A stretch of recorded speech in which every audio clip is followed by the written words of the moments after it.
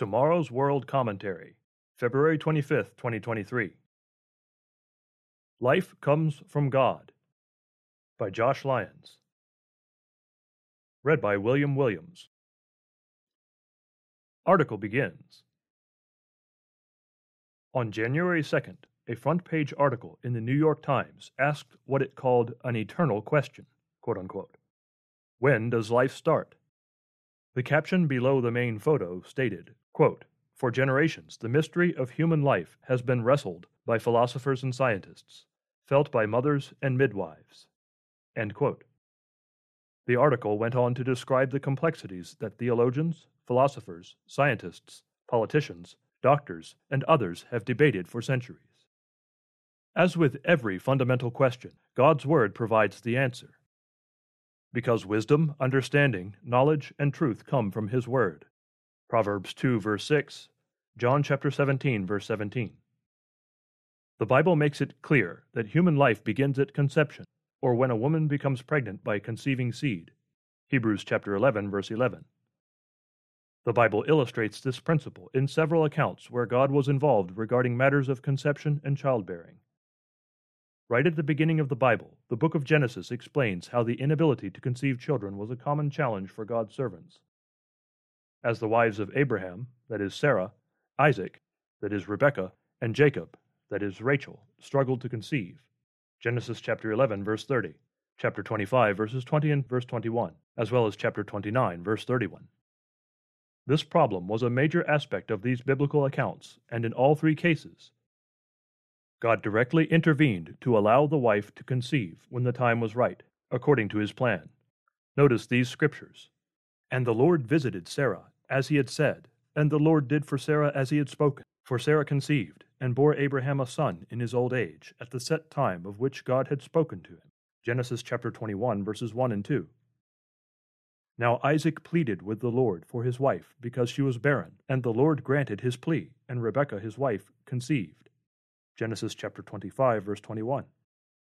Then God remembered Rachel, and God listened to her, and opened her womb.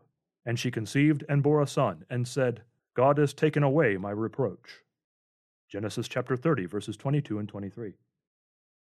Another famous biblical account involving God's direct blessing regarding the conception of a child is the story of Hannah, who was unable to conceive for many years because God, even though He loved Hannah, closed her womb. 1 Samuel chapter 1, verses 5 and 6. Hannah cried out to God in sincerity because of the pain of being unable to have children. God responded to her heartfelt prayer. And Elkanah, that is her husband, knew Hannah his wife, and the Lord remembered her. So it came to pass in the process of time that Hannah conceived and bore a son, and called his name Samuel, saying, Because I have asked for him from the Lord. 1 Samuel chapter 1, verses 19 and 20. In all these examples of God's promising a child, the life of that child began at conception and continued until the complete fulfillment of the promise at birth.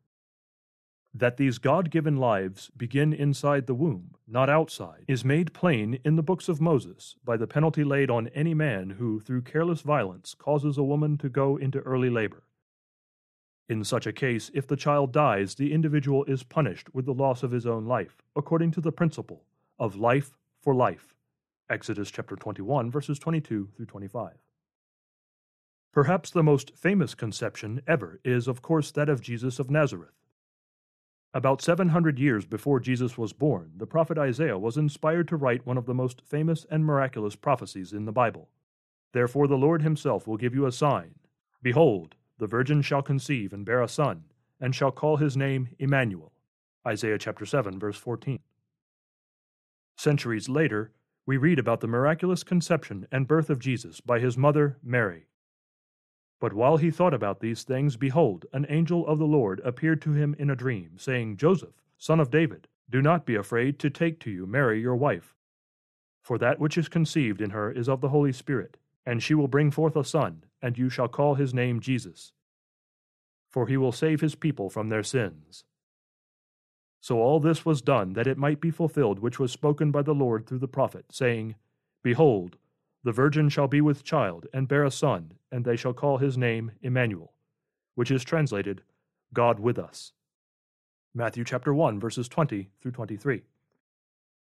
The presence of true God-given life within the womb is indicated by the joyful reaction of Jesus' cousin John, while still in his mother's womb.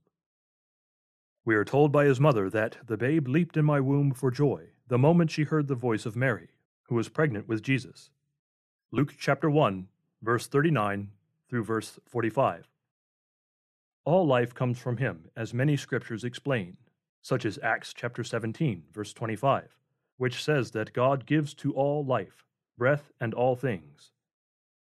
He's also the only one with the authority to take human life. 1 Samuel chapter 2, verse 6.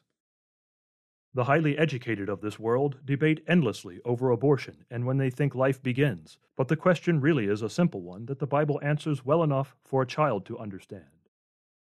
The debate is a great example of how mankind's wisdom and intelligence does not compare to God's. 1 Corinthians chapter 1, verse 20 and verse 25. In reality, there is no debate. The Bible has contained the answer for millennia. The Bible clearly shows that God is the glorious creator of human life. End of article. Literature offer. If you would like to see more of our material on this topic, please read the cover article for the October-November 2022 issue of Tomorrow's World magazine entitled, "What is the Value of Human Life?"